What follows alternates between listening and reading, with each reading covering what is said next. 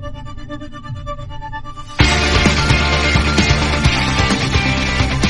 ever get the feeling that everything in America is completely fucked up? You know that feeling that the whole country is like 1 inch away from saying, that's it, forget it? Yeah, that's where we are. And even more, I've got a copy of the script now, and another line Mark says after all that is, or ever get the feeling that it doesn't matter, that nothing matters. You could stand in the middle of Fifth Avenue and shoot somebody and you wouldn't lose voters. No, that was someone else. He says you could go out and kill someone and it wouldn't mean anything. So, he's a little more bleak in some of his rants in the script. So it's a little more weird, but we'll get to that when they come up. We start, I'm Robert. And I'm Sarah. And we're here to talk about minutes 17 through 20 of Pump Up the Volume, which begins at the very end of the scene in the teacher's lounge, I guess it is, with Crestwood telling Emerson, Jan, this is no laughing matter. Because, Emerson and the other teacher were enjoying the tape. And then we get a scene in the script that is a little on the nose, so it was good it was removed, because Crestwood basically explains to Emerson how she runs the school. She says, when you've been around as long as I have, you learn that the student body can be divided into two categories, those that can help the school and those who won't. And the trick is to accept and accelerate the unavoidable, the inevitable. And then in that same scene, she suspends Jamie for walking by with a cigarette unlit in his hand and tells him, please understand that it's not me that's suspending you. Breaking a rule was completely your choice. School is a pretty good symbol. I think you got it, Cassie.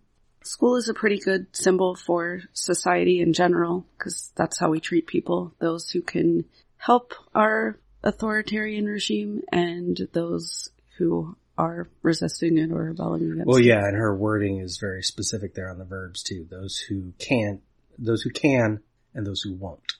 Right. As if everyone who isn't helpful is doing it on purpose. Which I guess makes her the hero. Yeah. Also, in a way, we are doing it on purpose, but that's for good reason. True. Well, some high school students might not be doing it on purpose. Right. She treats them as if they are. And then we cut to the library in the movie with Nora working. And this is Nora and Mark's first interaction, I believe, at least verbal interaction. They were in class together, but they didn't speak. So this is the first time they talk to each other, and Nora's working, as you mentioned, in the library behind the desk. She says, you're in my writing class, so just start conversing. And Mark is returning a book titled How to Talk Dirty and Influence People, which is a parody of How to Win Friends and Influence People that Lenny Bruce published in 1965. He's a satirist who died from a drug overdose at age 40. He first released this article, or was first released in Playboy, and then was later turned into a book. The purpose of the book was to challenge hypocrisy, challenge organized religion and political convention, and Bruce was a big advocate for free speech, so pretty on brand for everything they've had so far here in the film. From that description, yes. I would point out that most of the book is just Bruce telling his life story. He is pretty funny along the way and kind of irreverent, and toward the last, I forget how many there were quite a few chapters, but toward the end, he does get into detail about when he was arrested for obscenity, and he goes into detail of like transcripts of the trial and what happened there. And so on the one hand, this made me think like maybe the person who decided, it's in the script. Alan Moyle put this in the script without actually knowing what the content of the book is. Because the title is a parody. The book is not. The book is just his life story that eventually talks about obscenity and his opinions on things like war, where he says, cause he served in the military. And he says, war spells out my philosophy of no right or wrong. Just your right, my wrong. Everything is subjective. Except most of the time it doesn't feel like he actually feels that way. Yeah. He's quite a, actually moral person in his story. And the everything is subjective is interesting too, because that's a very postmodernist thought, and we've gotten a lot of postmodernism in this film so far as well. So, what I really liked as relating to this movie though is he quotes someone reviewing a show of his, Nat Hentoff, in a Catholic publication called Commonweal. and says it's in Lenny Bruce and only in him that there has emerged a cohesively new comedy of nakedly honest moral rage at the deceptions all down the line in our society. Bruce thinks of himself as an ethical relativist and shares Pirandello's preoccupation with the elusiveness of any absolute, including absolute truth. His comedy ranges through religion and practice, the ultimate limitations of the white liberal, the nightlife of the hooker and her view of the day, and his own often scarifying attempts to make sense of his life in a society where the quicksand may lie just underneath the sign that says, "Take shelter when the civilian defense alarm sounds." It's a pretty good book. The obscenity of trial stuff especially is interesting when people trying to define something and whether he can perform his comedy in court, and will the audience and the jury be allowed to laugh? Or will they be instructed, please don't laugh? Which is basically what just happened at the top of this minute, because Jan's laughing, was told this is no laughing matter. Yeah. So she was scolded as if she was a child or a student, even though she's a teacher. But back to Nora, I guess, in the library. Yeah, so one thing I found interesting here is that after this brief conversation where she also makes a joke about him not talking a lot, which is something that comes up. And she says, cute, but no way. And at first I thought she was crossing him out of the yearbook, which was confusing because I didn't know why he'd be in the yearbook when he was a new student. But apparently she's crossing his face out of a 2-page spread that was welcoming new students to the school that year.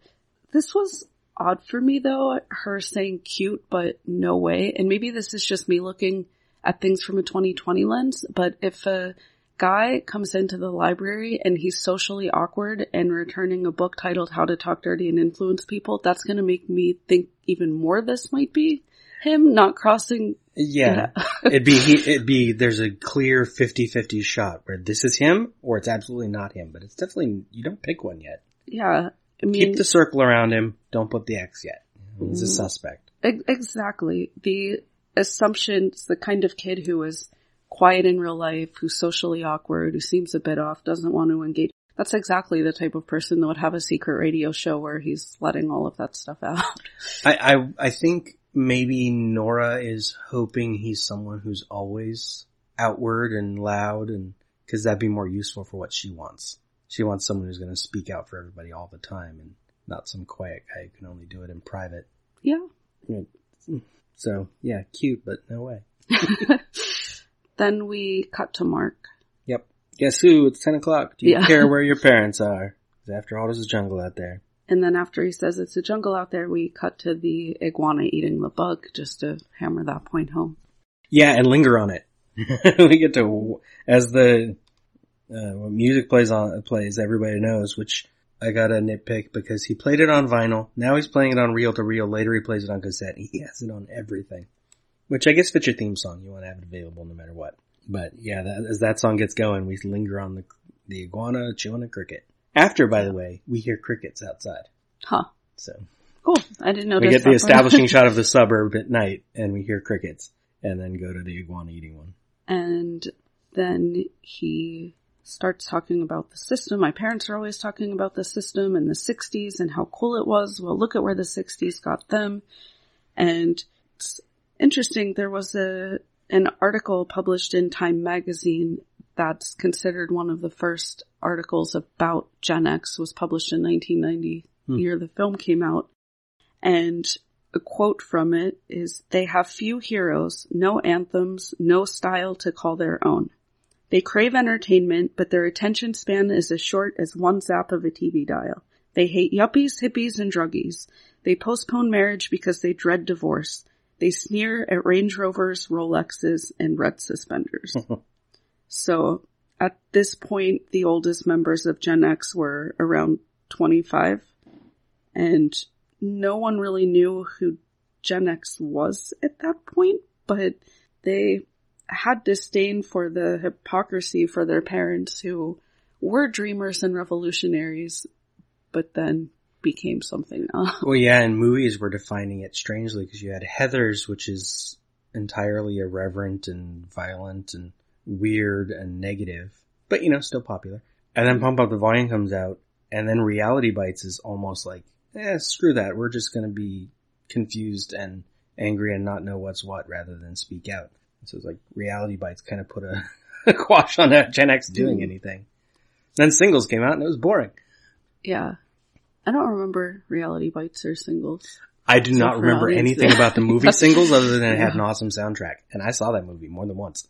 Well, for the soundtrack, maybe I'll check it out. Reality Bites was actually a pretty funny movie, but yeah, it's basically about Gen X characters who don't know what to do with their life, and so they just kind of do nothing. This week, I not only got my hands on the script for the film, but the script for the musical that got delayed because of COVID this year. Written in 2016, by the way, for this reference. But Mark says, you know what the 60s got them? That's right, people. You've won the 80s. Crack cocaine, HIV, skyrocketing debt. The only saving grace, thank God, is the 80s are finally over and Donald Trump's plummeting into bankruptcy. So at least we'll never have to listen to that asshole again.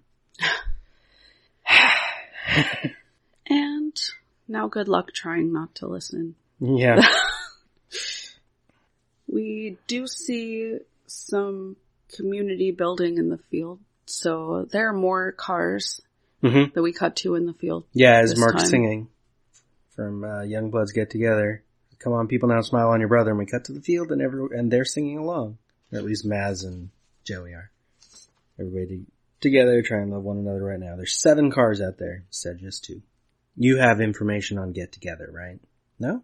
Oh my god, I forgot to look that up.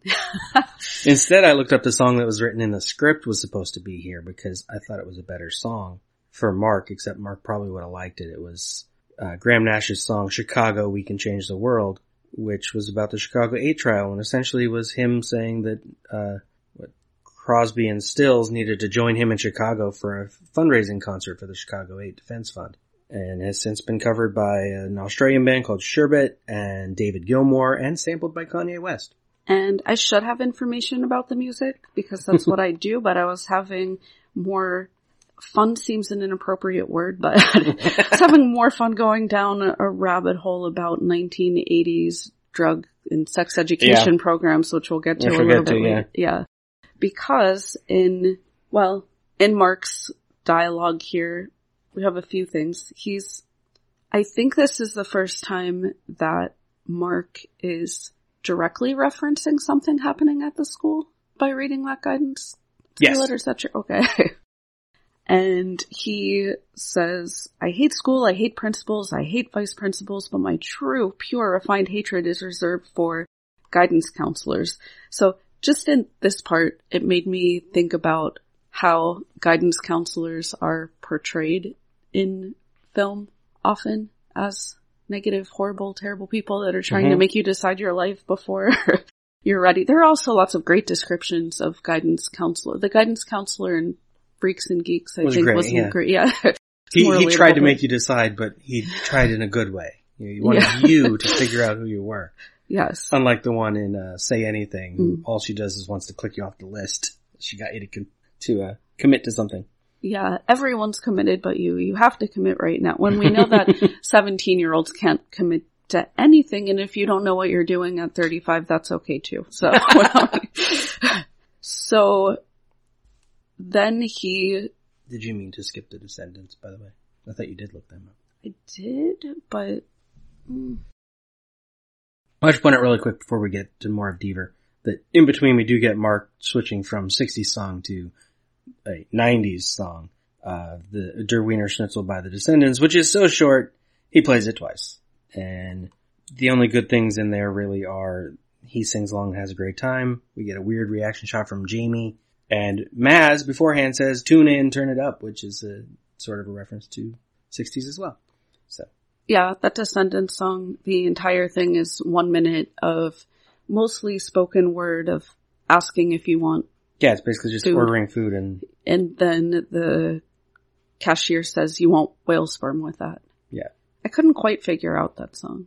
I like analyzing songs. I think that's sort of the point of that song, but that's part of why I don't like it is it's like, okay, it would have been more fun if you'd played Chicago, We Can Change the World, because that can inspire some people. But I guess that song just has some good shock value, and a lot of 80s punk was just hey, what did we think of really quick? Let's make a really fast song that lasts about a minute or two. And that was to be fair, that becomes a good punchline in things like, I just hit a blank on the title of the movie. Never mind. Video game thing with where he has to defeat the evil X's. Scott Pilgrim versus the World. Thank you. Yeah. Oh my god, I can't believe I forgot that. Because they have a song that's called I Am Sad, So Very, Very, Very Sad. Oh yeah. And the only lyric is just the word sad. Once, and it's over. I would also point out before we get back to Deaver that by the time we get to this scene of him reading this letter, Nora is now reading the Lenny Bruce book in her room while she listens to the Tonight Show. And yeah, we have that double-page spread of students on her wall because I think she's narrowed it down to it's a new students. Yeah, and what bigger sign do we have of a girl liking a guy than reading what he's reading or listening to what he's listening to? Also, it's probably the very next day from last night, the show we last saw, and she's got new artwork on her wall. She draws a lot. Yeah. That's how we see her, is actively drawing. And she's got pictures of, essentially she's creating a sort of composite sketch of who he is. With faces where one says nuts, one says big mouth, one says foul mouth. That were not on her wall before. And then, we get to Deaver. So he says he has in his hands a copy of a memo written by one Mr. David Deaver, the guidance counselor extraordinaire. And the letter is to Loretta Crestwood, high school principal. And it's about a student named Cheryl. And he says, David Deaver writes in the letter, I find Cheryl unremorseful about her unfortunate condition. Bastard can't even say she's not good. The word unremorseful was really triggering, and that's what led me down the rabbit hole of all the, That and his conversation with Deaver later led me into looking at how we treated sex education in 1990, which sadly in 2020 we don't really do it much better in most states, but right. And another thing I thought about here is Cheryl visibly pregnant? No. Because it's also kind of messed up of Mark to out her pregnancy on the air if she hasn't disclosed that herself. That's a good point. I didn't think about that. I just assumed everyone knew, but yeah, she doesn't look pregnant. She also doesn't look how she's described in the script, which is as white trash, slack-jawed, and already faded at age 16. Which is a whole other issue of how people write women in scripts. Yeah. So. I'm glad in the movie she's more like just a regular teenager. Yeah. But granted, this was pre-1996 HIPAA. Not that Mark is a medical professional who would need to follow HIPAA protocol, but I don't know. It just seemed pretty messed up that he's talking about her pregnancy on air without her permission. I don't mean to defend Deaver, but devil's advocate here. Is that why he doesn't mention that she's pregnant? Can officially the school not even know that she's pregnant? It could be, but honestly, I think it's more that Deaver's generation referred to pregnancy in euphemisms anyway. True. We use, by we, I shouldn't say we, because I didn't, but yeah. I guess the general there were so many euphemisms for pregnancy that I think it would be obvious from Deaver's letter to Crestwood what he was talking about. Yeah, and there's more in the letter that you can read. The prop says, I don't feel that she has a healthy influence on other students here at Hubert Humphrey High School. 2 previous guidance sessions. I would interrupt to say only 2. Yeah. With Cheryl, have yielded little in the way of constructive scholastic or domestic planning. And then Mark will he'll read the last line as well of the letter. I guess if we wanted to defend Deaver at all, I don't know why I would, but if we wanted to, just from the way he sits back on his couch and sets his tea down to talk on the phone makes me not like it. Yeah. Just this letter and this bit of the film here reminded me of a concept called compassion fatigue or empathy fatigue. And I was just listening to a podcast on NPR. Well, it was NPR's Hidden Brain podcast about professions in which people get compassion or empathy fatigue. This is common in teachers, in police officers, in guidance counselors, in social workers, in jobs where we're responsible, at least on some level, for the emotional well-being of other people. And most people go into fields like guidance counseling or teaching, and even some police officers with intentions of wanting to help people. Right.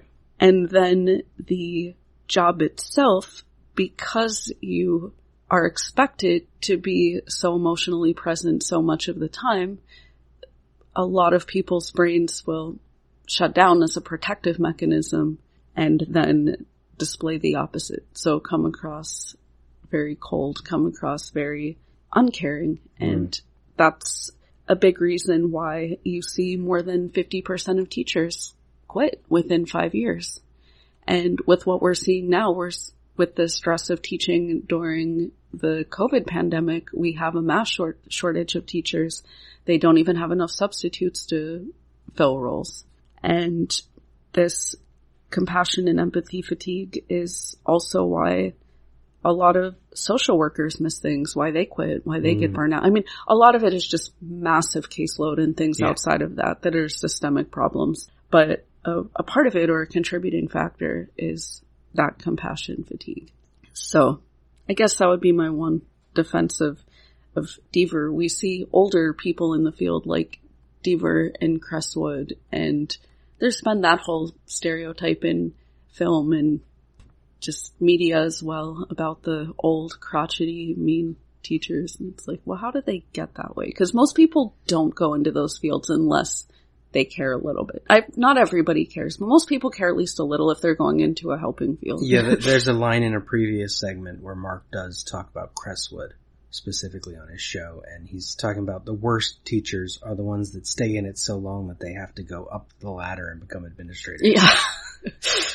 And he just means they're becoming horrible people and doing bad things, but it also might go to that, is that once you're in charge of even more students, partly it's going to be just the numbers overwhelm you, and you either have to care too much, which could be bad for you, or care too little because there's just so many of them and you just need memos to tell you who to kick out because they're going to be a problem.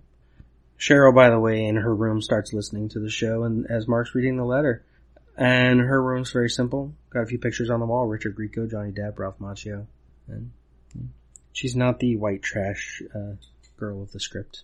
I mean, the whole concept of white trash anyway is problematic and messed up within itself. And so I found it weird, written by a Canadian guy too. Yeah. So I don't even necessarily want or need to defend Cheryl as not being white, because what are we really saying when somebody's white trash? That they don't have money, resources, right, opportunities, parenting. So the whole concept is messed up. But yeah, if you choose to be in that, under that label, that's a different thing. You're a different kind of person. But yeah, usually we mean it. We use that label for like poor people. It's like, that's not fair. Yeah. But Mark reads the rest of the letter, and she's unwilling to minimize its effect on the morale of the student population. And that's when he calls up Deaver. Yeah, even though we know they don't care about the morale of the student population. If they did, they'd be doing things very differently. We could almost guess, if we wanted to be on, like, defend Deaver, that he might sort of care, more than Crestwood at least, because at the end of the movie, I believe he is the one that points out that what Crestwood's doing is illegal. He's the one who says that line. Like, so he does notice something's wrong. Unlike Murdoch and Crestwood, who are just like, no, kick out the students, get rid of all the bad apples before they're even bad. Does he care that it's wrong, or just that it's illegal? It might just be that it's illegal because now he's party to it. Right. So could still just be selfish ends at that point. But we get to Mark calling Deaver. Yeah. And Deaver, well, Mark at first says, "You're live. We're doing a piece on high schools. We understand that you're a guidance counselor." And Deaver... That's where Deaver sets his tea down and just sits back, because it's like he's been dying to just tell someone this forever, how great he is. Yes. So he says, "I'm head of guidance at Hubert Humphrey High in Paradise Hills, Arizona. I've been here 7 years. Mark, can you tell us a bit about what you do?" "Deaver, I run a comprehensive American values program in which we discuss ethical situations, sex education, drug awareness, and that wording was so odd to me. So that's when I started like going down the rabbit hole, doing that research. Comprehensive American Values Program. So what was a Comprehensive American Values Program? And in Arizona, Oh God. yes, You're going to tell us. Oh no. I am absolutely going to tell you what a Comprehensive American Values Program was. And in Arizona, at the time, they had the worst sex education in the entire country. They were ranked last. They had a focus on abstinence. It was completely optional, so kids didn't have to get any sex education at all if their parents didn't want them to. The information was not required to be medically accurate. Let's think about that for a moment. Yeah. Shocking in America. Yes. Yes. Since when do we ever care what are facts or Right. science or this? Yeah, this is America. What are you thinking? No mandate that contraception be discussed at all. And of course, because it's 1990, but this is still true of a lot of sex education programs in 2020, no mention or discussion of LGBTQ needs were present at all. And I'm mentioning this now because this does come up later. Later in the film, there's a huge focus on blaming girls, which we see when we're blaming Cheryl for being unremorseful about her own condition. So there's victim blaming on girls. They should have said no. Even though that can be dangerous, it can be scary, and it can be, like, we can feel uncomfortable saying no in certain situations, but the onus is put on girls in abstinence-only education to say no. And we know that if a man forces himself, that he faces almost no consequences. Look at Brock Turner's, look at Brett Kavanaugh on the Supreme Court. Men don't really face consequences for rape. I believe only 4 to 6% of rapes get prosecuted at all. That was 4 to 6, right? Yes, 4 to 6, not 46. Just make sure no one hears 46. Yeah. And yeah, so specifically if you're white, then you won't get charged. If you are a black man or another man of color that dares to look at anybody wrong, they're very different rules. But if you're a white boy in Arizona and you rape a girl, nothing's going to happen to you. The girl will get pregnant and she'll be shamed for choosing the pregnancy, as she is in this film. If she gets an abortion, it will be inaccessible in a lot of states. And if she is able to get one, she'll be blamed for that. And one worksheet from this time even read, this is a quote from an abstinence-only worksheet, Arizona. Encourage students, sorry, this one was actually from Texas, but encourage students to stay like a new toothbrush, wrapped up and unused. People want to marry a virgin. Sounds like what they said at my school. Yes, just like they want a virgin toothbrush or a stick of gum. And they say encourage students, but the focus is really on girls here because another thing that they did in the sex education program was unwrap a peppermint patty and pass it from student to student. So at the end, they could say that a girl having sex is like this peppermint patty. By the time it gets to the last person, no one wants to eat that. Yeah, no one wants to touch it. No one wants to eat it. Nobody wants it near them. So I could go on. I won't. I won't. I think that gets the point across. Yeah. In terms of, well, did you want to say anything in response to No, that? no. I would just point out that, was it yesterday, day before, our current president said that, the situation actually doesn't even matter, the specifics, because it's a stupid thing to say, that he thinks science doesn't know. Right. So we haven't really gone anywhere. Yeah. So why would we need science or compassion in our sex education programs? We don't need facts, and we also don't need somewhere humanity. Along the line, we got liberal enough to have guidance counselors. And then we let Reagan be president, and by 90, what are guidance counselors even for? Except to help Crestwood kick people out, I guess. Yeah, I guess. And if you thought the sex education was bad, the drug education wasn't great. Weirdly, drugs don't come up in this movie very much. Yeah, they don't come up too much in the film, and I won't say too much about DARE. If you're our age, or maybe even a little bit younger, Drug Abuse Resistance Education, or the DARE program. Did you have to do DARE in your school? We had a private school. They just assumed none of us were doing drugs. Well, I went to Catholic school, and we still had the DARE program. The only thing I remember about the DARE program is that everybody thought it was really funny, and that we had to make this commercial about why not to do drugs. So I was in this group where we focused on alcohol, and I don't even remember what the commercial was about. Somebody had to bring the soda to drink it, and then, oh no, we got drunk and now we're passed out. And I guess, Bible class was at 9th grade. We made short films as like warnings about bad things. Like there was one about drinking alcohol, one about drugs. The one I wrote and starred in was about teen suicide. And it was really dumb.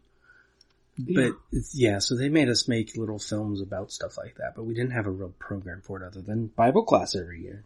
Yes, and unsurprisingly, DARE failed for the same reason that the sex education, I can't even call it sex education with a straight face, but for the same reason that failed, because guess what? Shaming and scaremongering people doesn't work. And as I say that, I realize I'm also kind of wrong because Trump's president, and that's his entire brand, is shaming and scaremongering people. No, he doesn't want people to panic, remember? He said that. But shaming and scaremongering people doesn't seem to work in terms of drug or sex education. And I hope that siren in the background is audible because it's great timing. Yes. So, multiple studies have shown that students who took part in the DARE program were actually more likely to correlated with higher drug use. And students whose parents admitted to drug use themselves and discussed their own drug use with their children resulted in less drug use. So, talking to your kids and being open about your own experiences is helpful. Shaming and scaremongering kids into not doing things, not so helpful.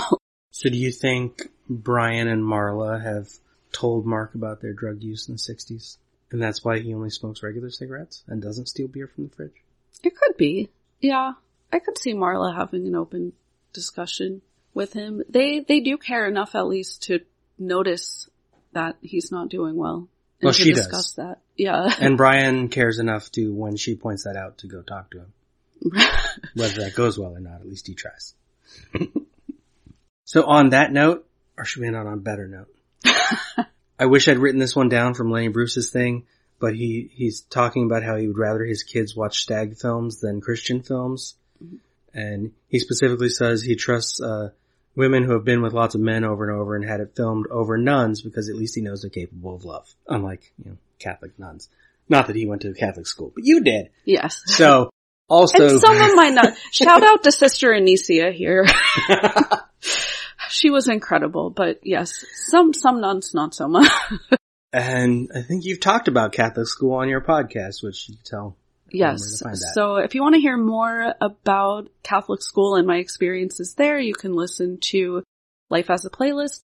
Subsequently, if you also want to hear me discuss more about sex education and other social issues, you can also find that at Life as a Playlist. And you can follow my Life as a Playlist page on Facebook, Twitter, and Instagram. I'd like to pretend my shows are more about entertainment, but when Michael Myers Minute and Annihilation Minute both deal with existential dread and the idea of figuring out if we even exist, I don't know if that's true. Wait, so what are you trying to say? I'm not that entertaining? No, I say the purpose of that is not entertainment. Yeah. If we were Fox News, you'd be the news show. I'd be the entertainment show. Yeah.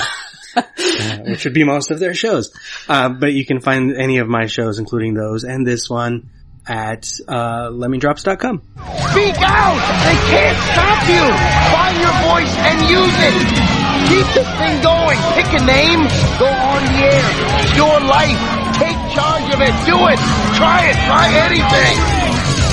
Spill your guts out! Say shit and fuck a million times if you want to, but you decide!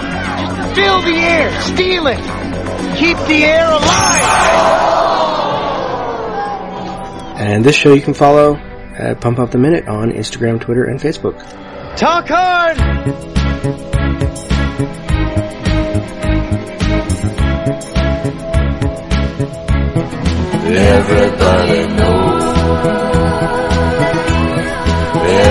gotta know